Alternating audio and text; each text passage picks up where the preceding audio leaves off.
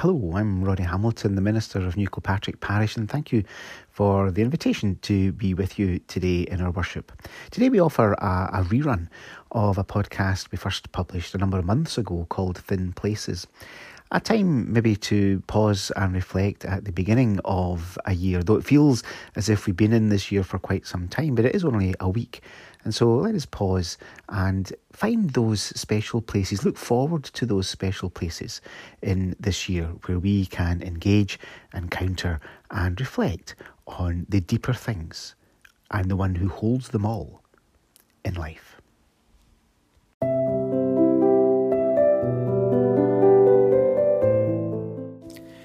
The breath, when it is taken away, vacates a moment, leaving it hollowed out and tissue thin.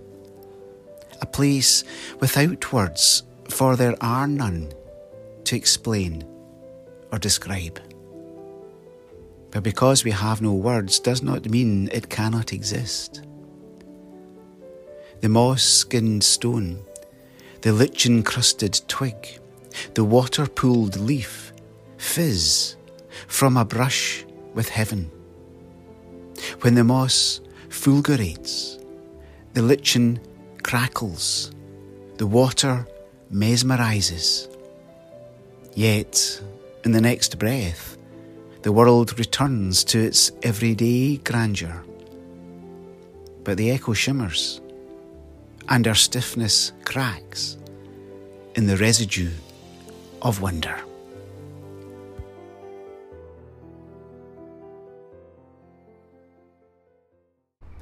How many times have we encountered moments where the world fizzes a little, where we can manage to touch or are touched by a sense of something greater than ourselves, and the world transfigures, feels different. You come away from it not being able to explain, but sense something shifted. You feel connected to the earth or to the present in a way that takes you out of yourself for a short while. A spiritual moment. These moments of transfiguration, these thin places, are where we meet today. Jesus took with him Peter and John and James and went up on the mountain to pray. And while he was praying, the appearance of his face changed and his clothes became dazzling white. Suddenly they saw two men, Moses and Elijah, talking to him. They appeared in glory and were speaking of his departure, which he was about to accomplish at Jerusalem. Now Peter and his companions were weighed down with sleep, but since they had stayed awake, they saw his glory and the two men who stood with him. Just as they were leaving, Peter said to Jesus, "Master, it is good for us to be here. Let us make 3 dwellings, one for you, one for Moses, and one for Elijah," not knowing what he said. While he was saying this, a cloud came and overshadowed them, and they were terrified as they entered the cloud. Then from the cloud came a voice that said, "This is my son, my chosen. Listen to him." When the voice had spoken, Jesus was found alone, and they kept silent, and in those days told no one any of the things that they had seen. Unimaginable one, transfigured one, holy other one. Maybe let our imaginations inspire us to seek you. Lift us from the mundane, that we might rise above the clay of our traditions and find ourselves within touching distance of what is eternal and sacred. May we let our eyes unfold for us the shift on the horizon that reveals how thin a place this is, only a whisper away from holy breath, the whispering presence in our ears. May we let our minds be unbound and dare see beyond the rules of religion, that we might invite you, who is beyond all things, to call us into your adventure, here and beyond this place and moment. May we let our prayers deepen us, not with familiar words and rubrics, but with silence and poetry, that they might find these holy places and moments that lie beyond doctrine and understanding.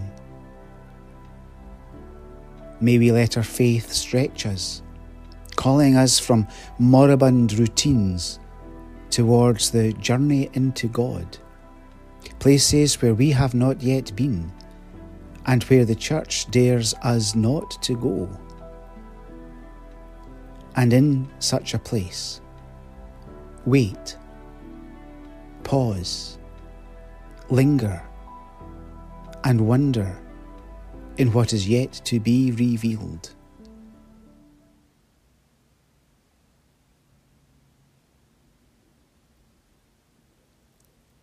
Hear us as we say together the prayer that unites us. Our Father, who is in heaven, hallowed be your name. Your kingdom come, your will be done on earth as it is in heaven. Give us this day our daily bread, and forgive us our debts as we forgive our debtors.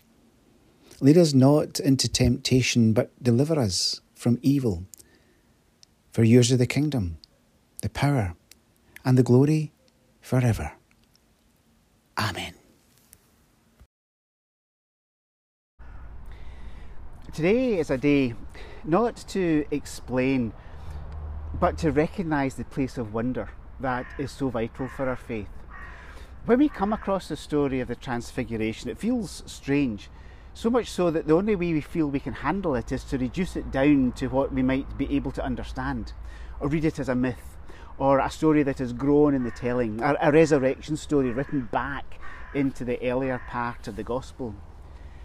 All that has been done many times, but there are other times, and perhaps we should allow them to happen more frequently, when we let the mystery mystify and allow ourselves to believe in wonder and apologise less for the imagery and wonder that the Bible offers us.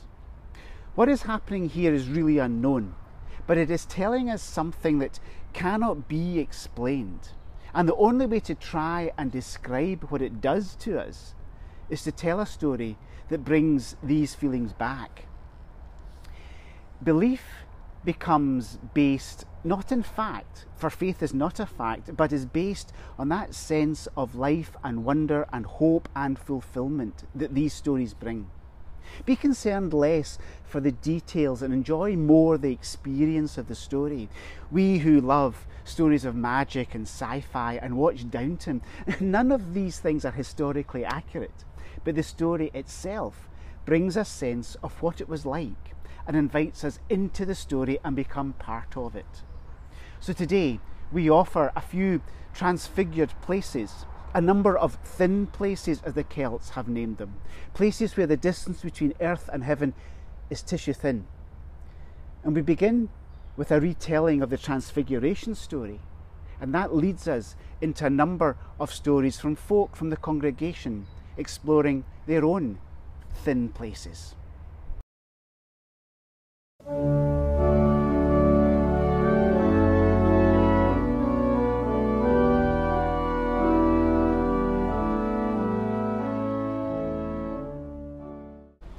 Mountains have always been special places, prayer places indeed, quieter, more rarefied, fewer distractions. So that is what we thought we were going to do. But it was good to be with Jesus, just the four of us on that mountain. And we stood in a circle, faces looking up to heaven, feeling the breeze like some whisper of the Spirit as Jesus began to pray. It was like the sun bursting through stained glass. The light changed, it grew deeper, but it wasn't the sun coming through the clouds. It were the words of Jesus. They lit up the whole place, each word. Glory cascaded down him, love poured out from him, promise seemed to twist and gyrate in the moment. All the prophet's words seemed to be filled in with gold. And it was as if I could even see Moses and Elijah there, encouraging him, hearing their own words fulfilled and breaking through. And I could hear them talk of how this was all going to end and how it was all going to go dark. And I wanted to capture the moment, making 3 tents to hold them all, to preserve this insight I had just had and experienced. But it grew dark. The light faded. The moment sighed and sunk. And we were left in the echo of a voice like Elijah's still small voice, uncurling within me. This is my son. Listen to him. And then it was all gone.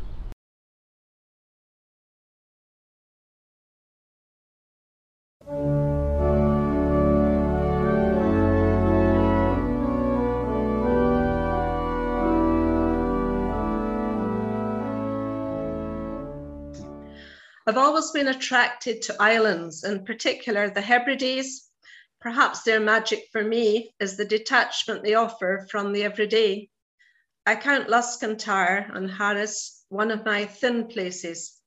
Peter Rees sums it up well in his poem, Luscantire. Oh, sing to me of Luscantire's white sands, sing of the distant Hebrides, and in each note I'll hear the whispering wind searching the macher in a soft lament. On memory's wings to carry me away to a land where sea and sky hold sway, where the sound of waves on a wind-blown shore a wearied soul may wondrously restore. Oh, sing to me of glistening Luscantire, changing with light, now pastel soft, now bold, with shifting bands of multi-hues, sky blue or shades of grey, reflecting an approaching storm. Sweet summer shades to monochrome give way, relentless storms sweep in across the bay. As winter's skies release a deluge drear, a chink of light will offer welcome cheer. Oh, sing yet more of Luscantire's fair strand, my heart uplifted at such sweet refrain. The haunting melodies of 1,000 years etched deep within my soul, there to remain. With indigo tinted Tarnsey in view, across the silver sands, I dream anew. The wild Atlantic beating on the shore, here would I gladly bide to roam no more.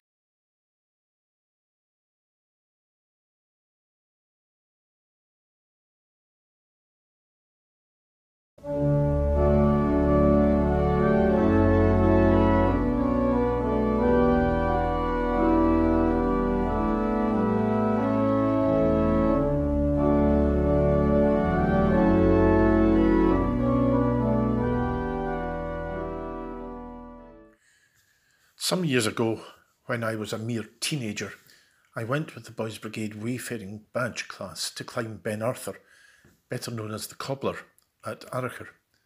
The hills were not entirely new to me, as my parents were keen walkers, and we usually ascended at least one hill, if not more, on family holidays. Anyway, we slogged our way up the track past the Narnain boulder and arrived at the top. We sat down to have our snacks, and while eating, we watched, fascinated, as a rain shower made its way up Loch Long towards us. We could see the dark cloud and the rain on the water of the loch as it came steadily towards us. Then, miraculously, the wind strengthened and the cloud and rain was blown back down the loch. We stayed dry in the sunshine. I have had several mountaintop experiences in the years since, and as a result of standing in or above the clouds, I have always been able to see the Transfiguration as an entirely believable experience for the disciples on a mountaintop, but without ever understanding what we should take from the story, or why they would want to keep it to themselves. I would have wanted to tell all about it.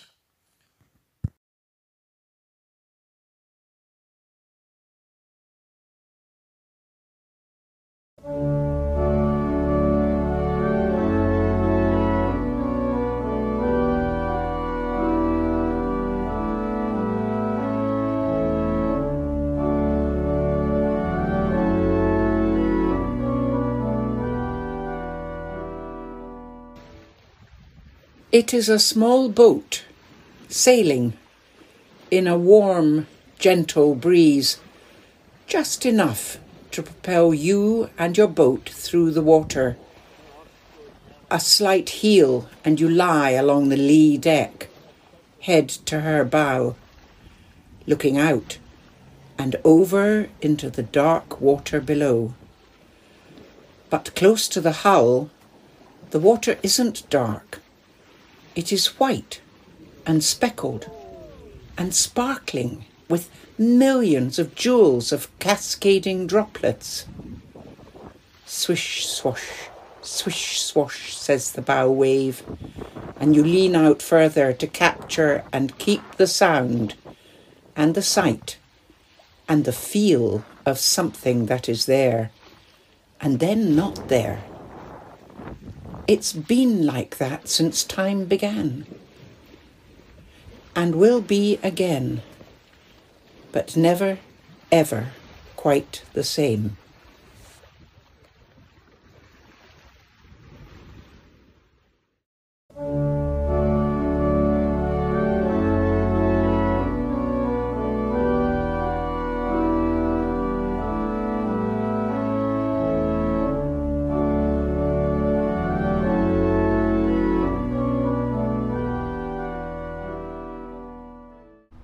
So may we be present to these thin and sacred places.